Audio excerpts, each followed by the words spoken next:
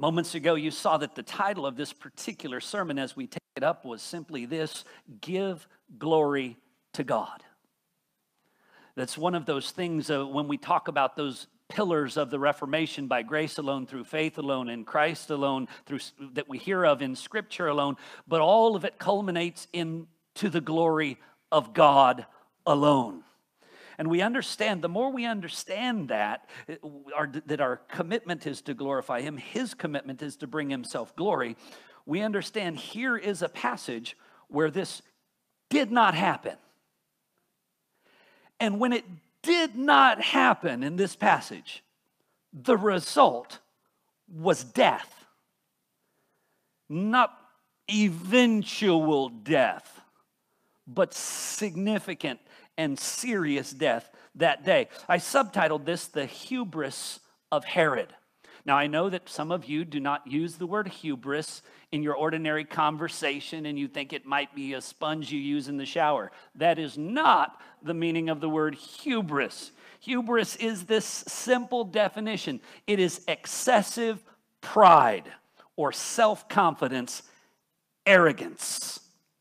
And that is what Herod embodied. And what's sometimes dangerous is we can turn this moment into a situation where we look and say, tisk, tisk, tisk, Herod.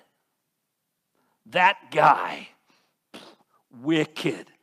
And then maybe quickly we can also think, I know a few Herods, you know. Yeah, let me tell you about them. I know some guys who make Herod look humble. Maybe you might say. But again, the design of this is not so that we can so quickly pass judgment on our fellow man. They will someday stand before God. Let us take what we hear today and first and foremost ask God that it might humble us. Because I will tell you this, we all fall short of the glory of God. We all fall short of ascribing to God the glory due His name. And so when we take this up, I don't want us to misunderstand these things. And so the first thing I want us to take up here as we begin to look at this prideful pattern of Herod, I guess initially I should clarify a couple thoughts for you. For those of you more inclined to the historic element within this passage. I know some of you are like, I care less. Just tell me what I'm supposed to learn. Nonetheless, God has been pleased to put these things into history. And this particular Herod is just one in a long line of Herods that lacked humility. You know, in the days of Christ, there was, in the days of His birth, there was Herod the Great, who is this Herod's grandfather. And that Herod, we know, when he had heard that Jesus was born and that the Magi did not come back and report, he's the one who ordered for the death of all those 2 and under that would be there. Then later, during the period of Jesus's ministry, and even the time where he was ultimately handed over, it was not this particular Herod, who is Herod Agrippa. This one was Herod the Tetrarch, Herod Antipas. And so this is yet another one. So there's a long line of Herods, and one of the things that seemed to characterize the Herodian line, and maybe some might think it was unique to those men in leadership, they had a great deal of self-importance. Thankfully, we don't see people like that today, do we? But what I want us to see, and we're going to see just a few little pieces about him and unpack those things. And I hope that as we do, a few thoughts that I want to share come a little bit clearer. When we talk about Herod's pride, I want to give you a few warnings out of Proverbs before we dig into some of his specifics. Okay, it says this in Proverbs 16. They're all going to be just a few verses from Proverbs 16. Verse 3. Everyone who is arrogant in heart is an abomination to the Lord. Be assured, he will not go unpunished. Ooh, that's really clear and really strong, isn't it? And we take those things pretty lightly.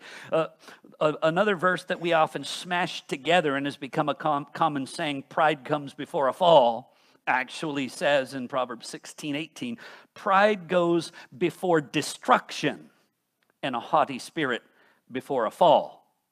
So get this, it does not ultimately lead to just a fall. It leads to utter and ultimate doom and destruction. And so these are not things that we want to take lightly. So let's take this up and let's see how Herod manifests his pride. First of all, and we're going to kind of encapsulate a few things from throughout the chapter. He was a man who was mean-spirited. Okay? A man that the scripture says here is a man of violent hands. And I know, and this is the hesitancy. The moment I say this, our minds are starting to list people we know that are mean-spirited. You know, you'll have plenty of time for that later. Let's realize the odd occasions, the rare blue moon occasions where we ourselves are also. And I'm being generous there. Mean-spirited. It says of him, of Herod, in verse 2 or verse 1, at that time, Herod the king laid violent hands on some who belonged to the church. I always want to remind us of this because when we come to this passage, we often focus on the death or killing of James and the imprisonment of Peter. That's not all this man was doing. He was coming after all the Christians. He was, and his hand against them, it says, laid violent hands on them. That's a wonderfully picturesque way of saying he was doing something more than patting them on the back. Right? What he was doing was bringing them under great pain, under great difficulty, under great agony. And then with James, it escalates to not just violence, but murder. And one of the things that we do learn along the way in our own experience and in our observations of the world is sin begets sin. You ever notice that? People like to think, you know what, I'm just going to little bitty compromise. I know that this isn't pleasing to God, but it isn't really bad and wrong, is it? So let me put my foot over the line. Didn't get run over. Let me step all the way over. Let me do it again, a little more, a little longer. And pretty soon, what happens? You built a little shack on the other side of the line. And that's where you're camping out. Because sin begets sin, and one gets another, and they're all so interwoven. He started out a little violence. Getting a good response from some of my people around me. Let me increase that. Getting a good response. People are loving it. Let me take one of their big boys, one of their apostles, and kill him. The people loved it. And so he just went from bad to worse to worse. Now listen to this. The scripture also, as we come down now to the section where we're in today, it says this in verse 20. Now Herod was angry with the people of Tyre and Sidon, and they came in one accord and persuaded to have a talk with him. So Herod was angry with them. Why? I do not know. Was it justified? I do not know. What I do know is he was angry with them. Now, the King James there went a little gentle here, simply says, he was highly displeased. This word here is not highly displeased. The word that is used here carries this sense: enraged, very angry, exasperated, furious. Highly displeased. It's like, But this is more like I'm going to get you. When I get the opportunity, you are going down, right? You know, and maybe I'm playing it too strong. Let me relax a moment here. But it is strong language. Now, do you ever get angry? Yes, you do. When you get angry, how do you then respond to that? Do you respond with violent hands? I think some of us can recall a time that maybe we did so. And that's true.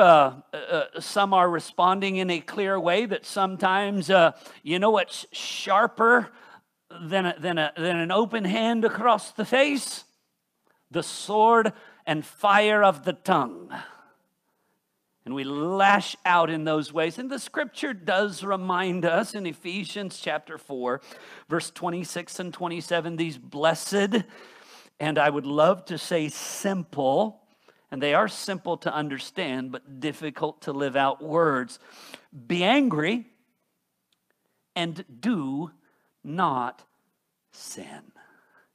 Further, it then says, do not let the sun go down on your anger and give no opportunity to the devil. So we're going to be wronged on occasion. We're going to see people wronging even the name of our God, misrepresenting the gospel, and that is going to stir us up. Right? There is a righteous indignation that can be there, and the scripture here does not condemn all anger and all expressions of indignation. And most of the time, we haven't even worked through it in that way. All right, this person just said something to me that was mean. Am I going to decide to be angry, or am I going to just let it go? Let me see. Is that how it usually works? No. Anger's not a decision we've made. It wells up from some strangely burning place within. And even oftentimes as it's welling up, we're like, no, I'm not going to be angry about this. I'm not going to be angry about this. But we still are. And we're trying to tone it down, and we're trying to suppress it, but we still feel it. You know, it's not just me, right? Please, okay. But though we're angry, do not sin and do not let the sun go down on your anger. That sense is what? Don't hold it. Don't carry it.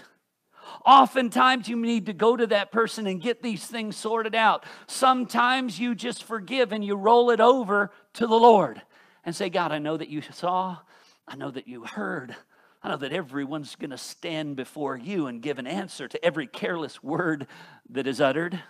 You know, if there is any truth to what they said about me, go ahead and reveal that to me that I might make the changes necessary. But Lord, if not, help me to just move on and let it go. Is there anyone here who has trouble letting things go? Have you ever at some point even found that you've been in a relationship and at some point you've come and said, look, sorry about that. Well, I don't think you really are. Oh, man. But I am sorry about that. I'm sorry that it hurt you. I'm sorry that it upset you. Okay, I forgive you. And once that forgiveness is expressed, you never hear about it again, right? The next time there's an argument or an issue or a failing, they don't say, you did it again. Just like, remember a year ago? Right? Does that ever happen? Yeah. I'm pretending when I say a year ago. Right? We know it's often more frequent than that. And I think there's this ability that we have to hold. And the word here that is used in verse 20 of Herod, where it says Herod was angry, it is in the present active. The sense of the present active in the Greek is not the sense of he was angry for a moment. He was angry, and he kept on being angry, and he kept on being angry. This was a guy that when you crossed him, he held it. Now, that is not consistent with what we are called to be as God's people. Not only are we to be angry and not sin, we're to forgive one another. We're to have compassion on one another. Often remind us of this. Sometimes a person has acted or said something to us in some way, and we are just so upset about it and hurt. And I can identify with that. But sometimes, if it's possible for us to step out of ego for a moment and think, okay, they don't say these things to me all the time. They might be hurting, going through something else that I don't know, struggling in some way. Instead of me just harboring anger, increasing to bitterness, overflowing to malice towards them, how about if I pray for them? What if I pray for those who persecute me? Because they've wronged me, but maybe it's because they're in a season of misery. The scriptures often talk about times of trial in the phrase of being pressed together and compressed. Now, maybe they are pressed together with some struggle in their lives, in their family, an illness of a loved one, wickedness where the enemy seems to be leading loved ones in ways that are not honoring to God. And it's just messed us up, and so we're short in other ways. What's the point in me bearing anger towards that person? How does it benefit them? How does it benefit me? I mean, our goal should be to encourage one another, to love one another, and to edify one another. Now, if you need to, you can go to that person lovingly and say, just want to tell you what you said. It really hurt. You know, is there anything that I can do differently? Is there anything else also going on in your life that I can pray for? I want to be a person who encourages you towards love and good works, and not offends you, and not hurts you. That's not who Herod was. If Herod offended some people, he was okay. Especially if his offending some pleased others. Oh, they like how I'm treating them. I'm going to do it all the more. Scripture tells us for our own selves, still unpacking Ephesians 4, verse 31, let all bitterness and wrath, anger and clamor and slander be put away from you. All right? Now, you put something away from you because where is it? It's on you. It's in you. And what you got to do is you got to put it away from you. This is calling for a deliberate, intentional act. It's not just the game. You know, the world plays this game. Well, time will make it better.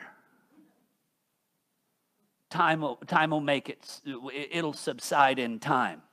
Not always. You know, generally speaking, it's better to put out a forest fire when it's limited to 10 square feet than it is to wait until it's spread over miles and miles. Wouldn't you say? Yeah. It's not a matter of always. Time will make it better. And I don't sometimes like the fact that we attribute to time things that we ought to always be dependent on the Lord. The Lord can make it better. God, grant me forgiveness. God, grant me patience. Grant me to be aware of the times when I have done the same such thing to other people. Right? In Colossians chapter 3, I don't want to finish Ephesians yet. 4 verse 32. Not only put all those things aside, it says, be kind to one another. So they were mean to you, and your response then is kindness. Be kind, tender-hearted, forgiving one another. They don't deserve it. Well, it says forgiving one another as God in Christ forgave you. And I say this with love. You don't deserve it. I don't deserve it. Man does not deserve it, right? But God in Christ forgave us. So let's stop saying, well, when they do this and when they do that, then I will forgive. When they humbly come, when they admit, come on. When we were dead in our trespasses and sin, He made us alive in Christ. It's not when we left our sin, got ourselves cleaned up, and proved ourselves worthy, is it? No. While we were in our sin, He had mercy on us, expressed His love towards us, and forgave us at His own cost. Right? But if I forgive them, they might just do it again. Now, thankfully, the sins God forgave you of before you were saved, you've never done any of them again. Right? No, absolutely not. I've done many of them again. And some of them too frequently. Agreed? And so we see this, and Colossians reminds us of these words concerning those things in Colossians 3, 7 through 9. In these you once too walked. You walked in bitterness, and you walked in malice, and you walked in anger. All of us did that. But it says, when you were living in them. But now, verses, you must put them all away. Wrath, malice, slander, obscene talk from your mouth. Do not lie to one another, seeing that you have put off the old self with its practices. Done with it. And then Hebrews 12 reminds us of this, verse 14, simple verse. Strive for peace with everyone. Oh, everyone? Even him? Yet strive. Now, note this. It says strive for peace with everyone.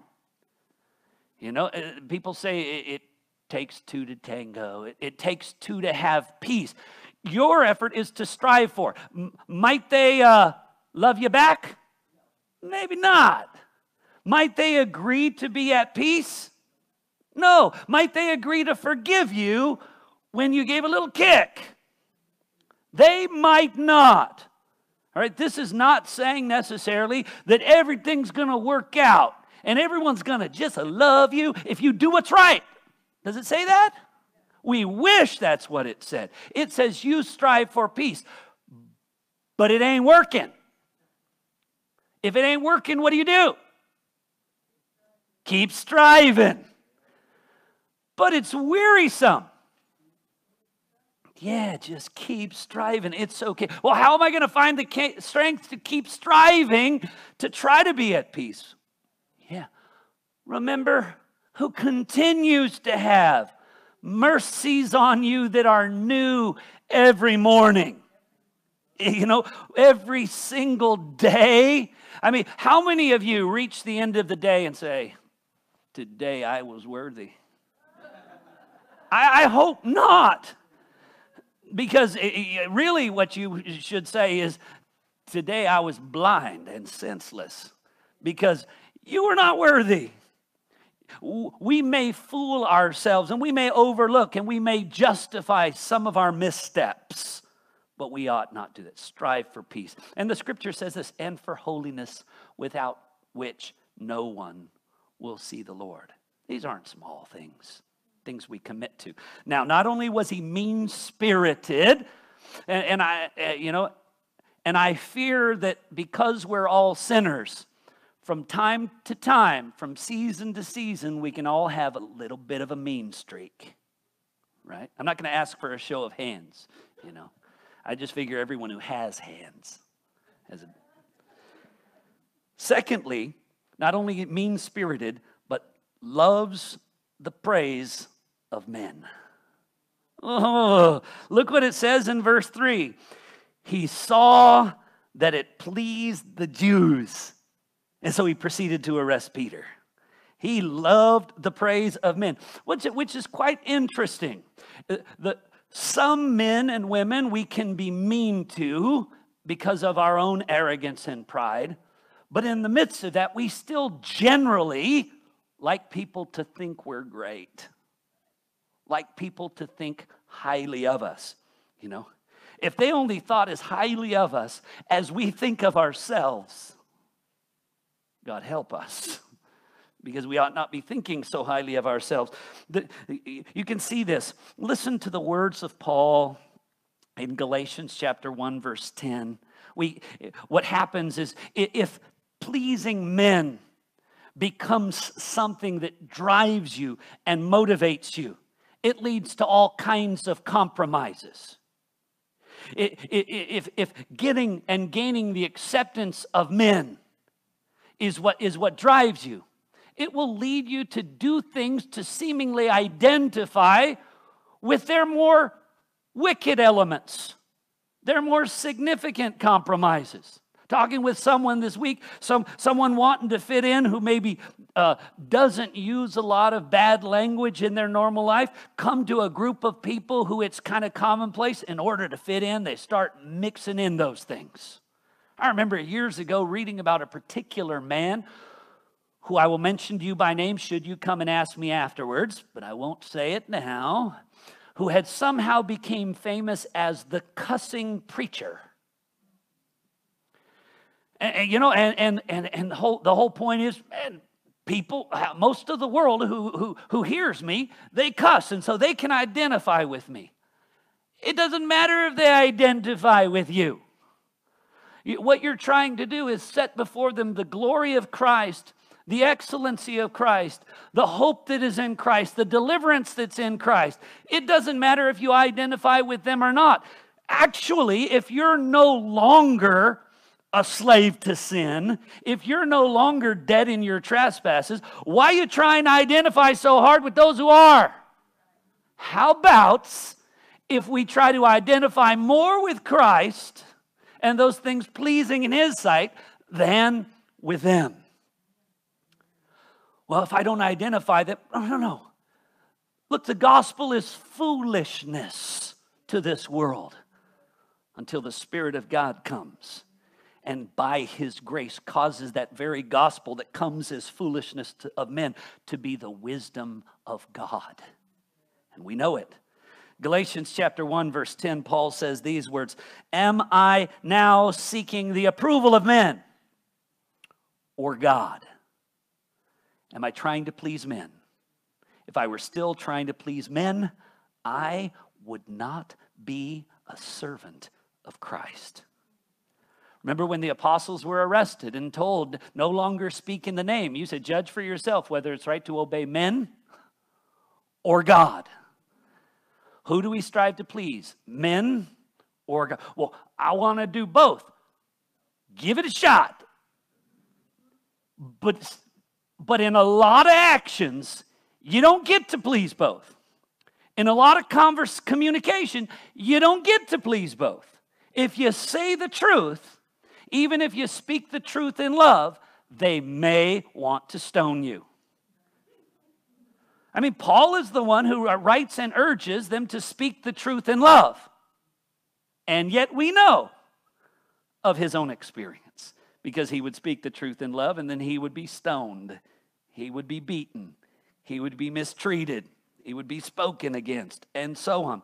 In 1 Thessalonians 2, it says this, just as we've been approved by God to be entrusted with the gospel, we speak not to please men, but to please God who tests our hearts.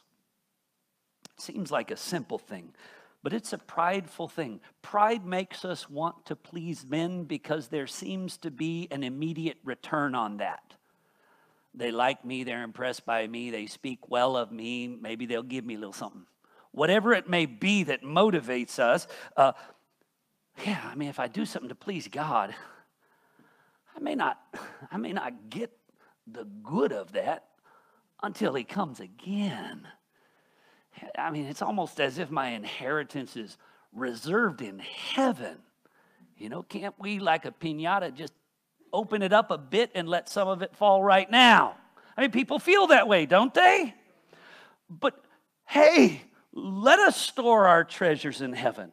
Let us wait for our inheritance.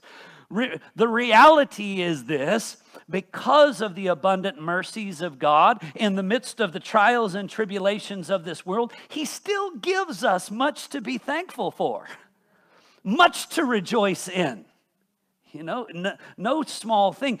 Even the things that He gives us, better than those things that the world does. In Luke 6, verse 26, Jesus used these very words that come very starkly as a warning. It says this: "Woe to you when all people speak well of you, for so their fathers did of the false prophets." Right. Now listen to me. I'm not saying make it your goal for everyone to speak bad about you. Make it your goal for everyone to think you a problem. No. That your goal is to please God. And as and when the gospel on occasion is an offense, and the gospel is a stumbling block, you let that stand. But your goal is to please God. Now, I want to present this with a degree of balance, because I've known some dear believers who say, "I don't care what anybody thinks, I'm doing me." Well, all right, that wasn't what we were saying. We were saying, please God, strive to please God, seek to honor Him, not I'm doing me. I'm going to be authentic to myself. No, be true to Him. Please don't misunderstand this. People love to get caught up and misunderstand this. Well, but I'm not even going to take thought of men. Take thought of men to some extent. Galatians and 1 Corinthians 10, verse 32, it does say this: "Give no offense to the Jews or to the Greeks or to the church of God." To some extent, he says this: "Just as I try to please everyone in everything I do, not seeking my own advantage, but that of the many, that they might be saved." Okay? Well, so hold on a second. Paul is clearly schizophrenic. He said, "I don't please men," and then he said, "I please men." What is going on there? He's indicated this: his highest commitment and that which he lives for every day, he makes it his aim to please God. And often in the faithful service to God, that will be at odds with the ways of men, at odds with the words of men, and they will take offense to that. And our goal in preaching isn't that others would say, "You are great." Our goal in communicating isn't they would say, "You have a way with words, you're wonderful." That's not our goal. The goal is they would say, "Oh, the God you speak of seems so glorious. The Christ you speak of seems so profoundly beautiful and powerful. What an amazing God." Where the hope would be that they're forgetting. But he says, I make it my aim to please. I'm not trying to get in my own way. My goal isn't to offend people from the get-go. The scriptures do remind us that along the way, we have to indicate people need to recognize their sin and be brought by the Spirit of God to repent, turn from those things, trusting in Christ and His righteousness and His worth and His merit alone. But I've heard of individuals whose motives may be good, but methods bad, who would corner people in an elevator or somewhere where they can't escape and say, "You know, you're worth nothing." You know, to which sadly a lot of us will say, "Yeah, that's what my parents always told me." You know, you'll never amount to nothing. Yeah, I've heard that. The whole goal isn't that you beat them down. Why don't you step in there and say, "Let me tell you something. I'm worth nothing." Why don't you start there? I mean, is your goal to put them down? Is your goal to kick and offend them? Or you could also communicate that, all of us have within ourselves no inherent worth, God would be within his divine rights to end it, to call his Spirit back, to wrap it all up and start over. There was a time even in which God spoke to Moses and said, children of Israel, they are down there in absolute disobedience. I'm going to wipe them out and start over with you.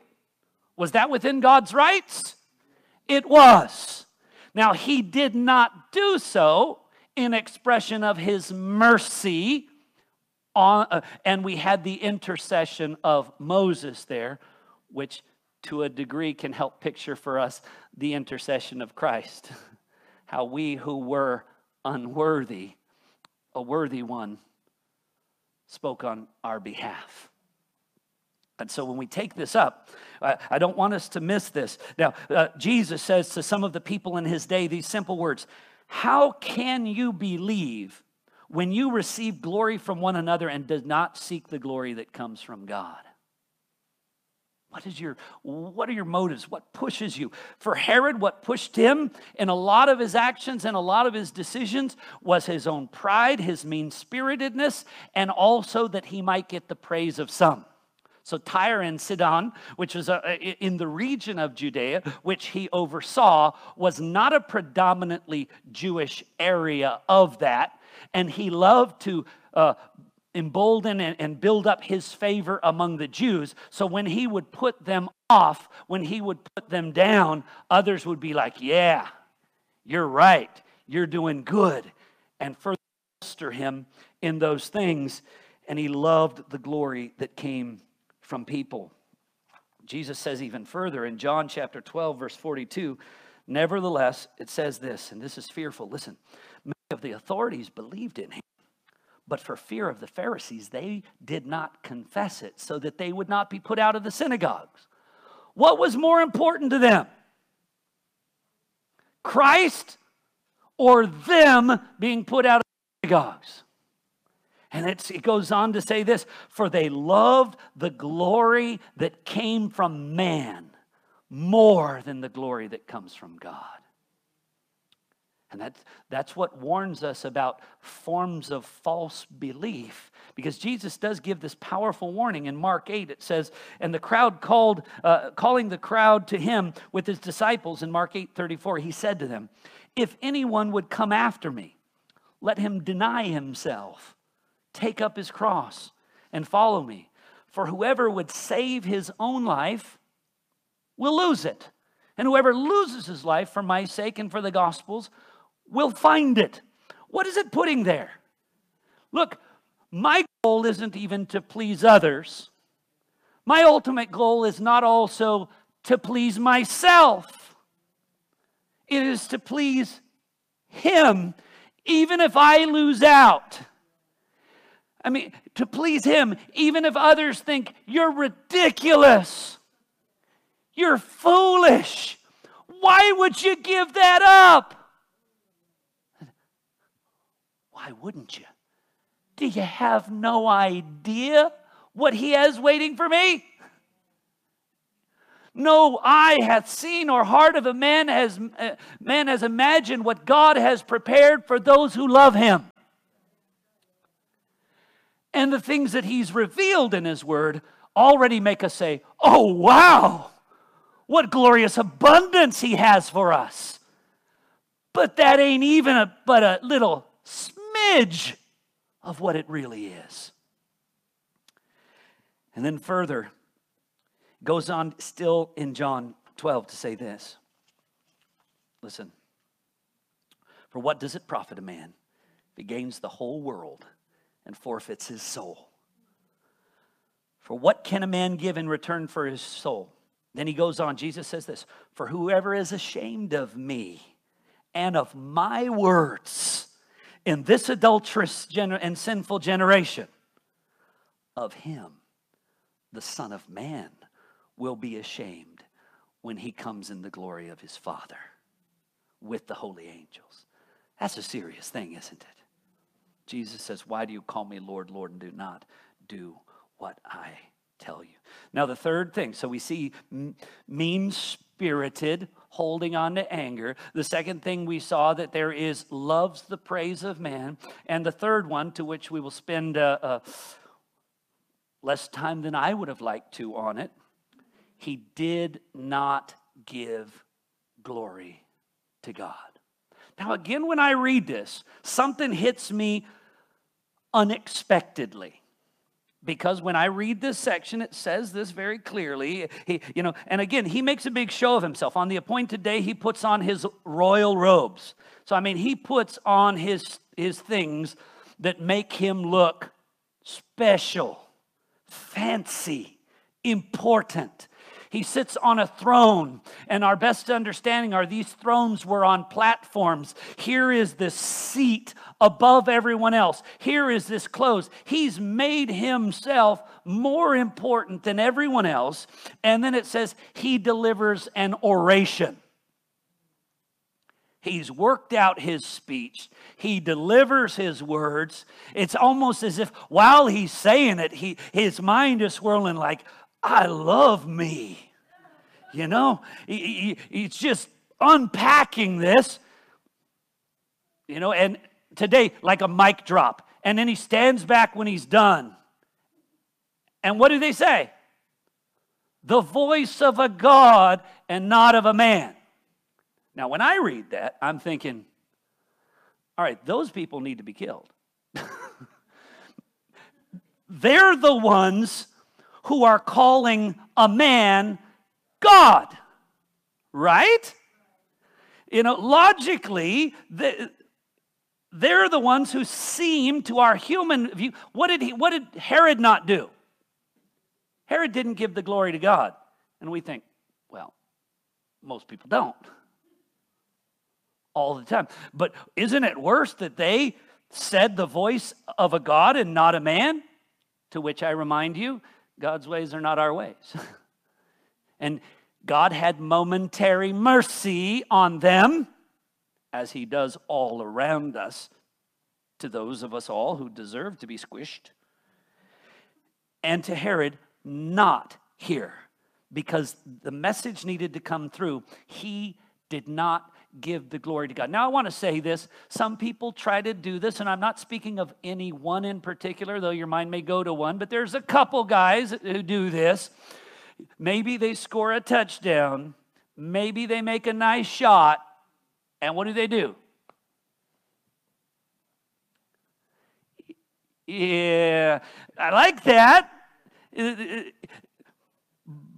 But over time, it becomes a habit. And during the interviews, what's happening?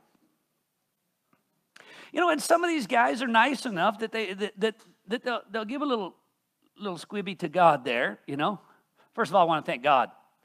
Now let me tell you about my coach and all my hard work and all my preparation and everything that I did and how I stayed focused in the moment. And all praise to me. But I did mention God, don't forget. That's not, but we know that, right? He stood back and said, and we need to understand this to some degree. He did not give glory to God. And the scripture says, and he was eaten by worms and breathed his last. Now, I was going to say, picture that. But I think when you simply say it, it's hard not to picture that. Now, the scary part of this, if the extra-biblical history is correct, he began in that moment to be eaten by worms. And the history records that seemingly he was eaten from the inside by worms, and they had such sufficient eating effect that at the end of the week, he died. So this is a simple summary. He was eaten by worms and breathed his last. But in that moment, something went seriously off, and he was then debilitated and down, and worms ate him from the inside out. And some of us say, that is horrible. Now listen to me. Are you uncomfortable with this? Who caused the worms to eat him till he died. God. God is good. Amen? God did this. Does this seem good to you? See, some of you say, oh yeah. But note this. Here's the reality. Seem good to you don't matter. Seem good to me don't matter. God is good. There's a lot of things we see and experience in the world which we struggle to reconcile. If God is good, why does He allow this to happen? And there are some significant evils in the world. And sometimes those aren't even the things that trouble us most. The people that we have deemed relatively good, something seriously bad happens to them. And then we think, wait a second. Okay, good God, bad things, good person. Good God, good things, bad person. I don't get it. Amen. You don't get it. His judgments are unsearchable. His ways are inscrutable. And you know what? Sometimes it's so that we would not rely on ourselves, but on Him who saves us. Sometimes that it's we will not boast in ourselves, but glory in Him. Oh, just a few verses. When Daniel is speaking way back to Nebuchadnezzar and explaining some things to him, how he could even know and understand dreams and other things like that, he explains it like this. He doesn't say, I'm just better than everyone else and I've got better wisdom and I can tell you what you need. He's basically, there's nothing special about me. Daniel 2, verse 21. He, speaking of God, changes the times and the seasons. He removes kings and sets up kings. He gives wisdom to the wise and knowledge to those who are understanding. He reveals deep and hidden things. And He knows what is in the darkness, and the light dwells with Him. To you, O God of my fathers, I give thanks and praise, for you have given me wisdom and might, and have now made me to know the things that were asked of you. For you made them known to us. What is the king's matter? Simple picture like this. If I was to take something and hand it to you, and then hand that same thing to someone else, and then not hand it to a few others, and then I was to stand back and say, let's say it was a cake. Who's holding a cake? I'm holding a cake. You are better than the others because you are holding a cake. Yeah, thank you. Yeah, I am better than the others because well, why are you holding a cake and they're not? I gave it to you. You know, there was nothing impressive about you. You didn't make the cake, didn't bake the cake, you didn't ice it, you did nothing. It was given to you. Why would you for a moment be pumped? What do you have? What are you?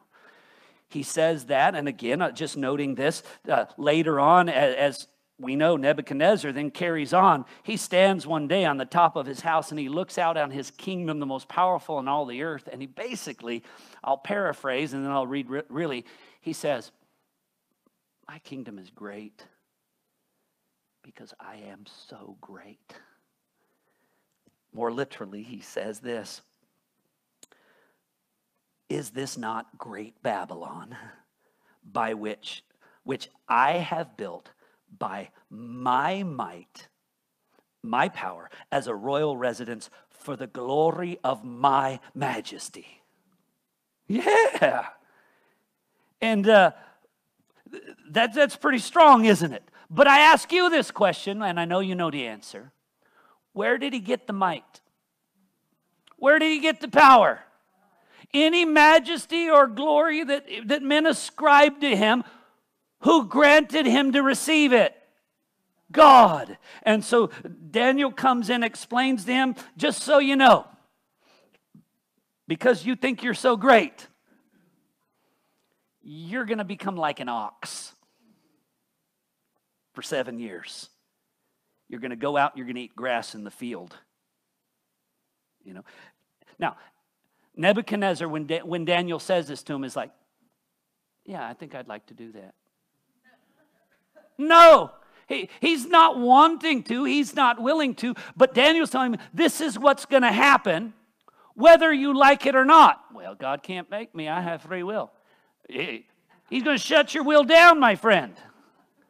And you're going to do what he compels you to do because he's God. Don't miss that. And he says this, you're going to be like this for 7 periods will pass over you, into verse 32, until you know that the Most High rules the kingdoms of men and gives it to whomever he will.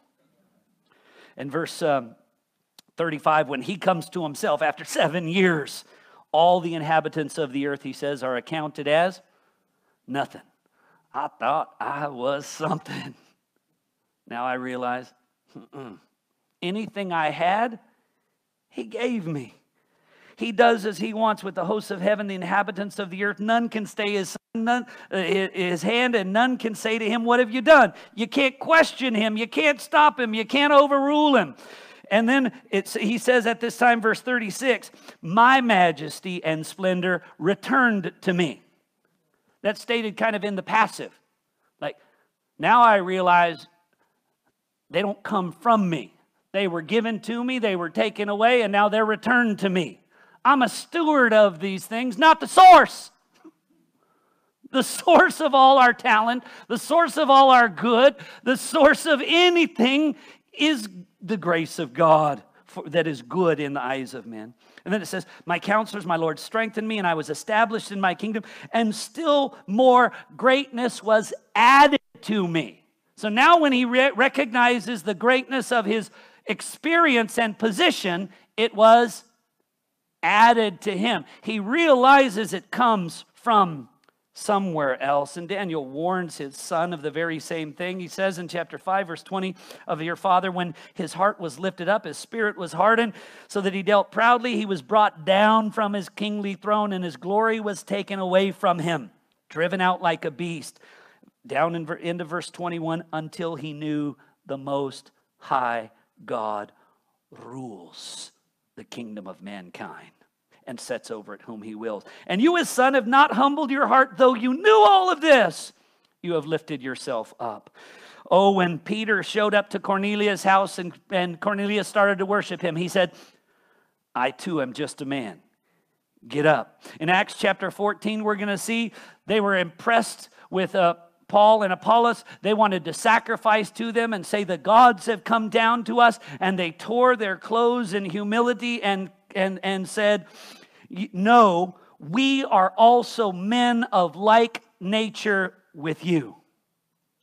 Turn from these vain things to the true and living God. The simple and clear verse that you've all been waiting for me to read, hopefully, in 1 Corinthians 4, verse 7 says, for who sees anything different in you? What do you have that you have not received? And if you received it, then why do you boast as though you did not receive it? Here is the circumstance, and we know this from the scriptures. In him we live and move and have our being. The scriptures remind us in James that there were those who thought they would go do business, make a profit, and come back in a year's time. And they were told, listen, all such boasting is evil. If the Lord wills, you will live. You're planning all these other plans. You don't even have power over whether you breathe tomorrow, let alone a year from now. You don't have power over the wisdom of your decision making. You don't have power over the sway of the markets. You don't have power over famines and floods. You got nothing. In yourself, you got nothing. Apart from him, Jesus says, even with regard to us in John 15, apart from me, you can do nothing. Not a little bit. Not relatively impressive, but just not quite enough. No, Apart from him, you can do nothing. In him was life. Now, I'll just say this as a simple statement. If you didn't have life, how much would you be doing right now? Okay. You guys are smart. And so it says there in James, all such boasting is evil. So much more to say about this, just to emphasize this point, but I think you get it. And in conclusion, I simply want to draw your attention to what it says as we go to verse 23 and 24. Herod, in all of his arrogance, died. He was against the Christians. He was against the Christian leaders. He was for himself. And what came to an end? Himself. What did not come to an end? Verse 24. The word of God continued to go, to advance, to grow, and multiply. The New American Standard there says to advance and gain adherents. Men tried to put an end to it, and they get put an end to. Yeah. Jesus will build his church, and the kingdom of Hades will not prevail against it. There is nothing that can end, nothing that can overcome the purposes of God. I tell you, to who belongs glory? To who belongs honor? To who belongs praise? Let us give praise to whom praise is due, and that is our God. And I would say beyond praise, what is due to him? Everything. And so as I close in prayer, we're going to sing this, we're going to close the sermon in prayer. We're going to sing this song together, Take My Life and Let It Be. Take my silver and my gold. Take my mouth. Take my everything. And again, we offer it to him because we only have it because he's granted it to us. And we owe to him everything that we are and all that we have. Let's pray.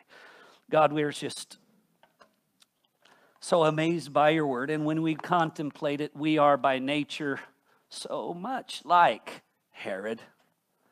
And yet we thank you for your grace that has shown us a more glorious way in Christ. Lord, we thank you for the way that we come to recognize that we are to give you glory in all things. I would ask, God, that we would be a people who would seek your approval, your commendation. We would want to please you more than ourselves and anyone in this world. We would make it our aim to please you. As we deal with others around us, God, that we would deal so with them with the thought of your mercy, patience, and grace towards us. Lord, help us not to be mean-spirited. Help us not to seek the praise of men. And may it be that we always, always give you the glory. In Jesus' name we pray.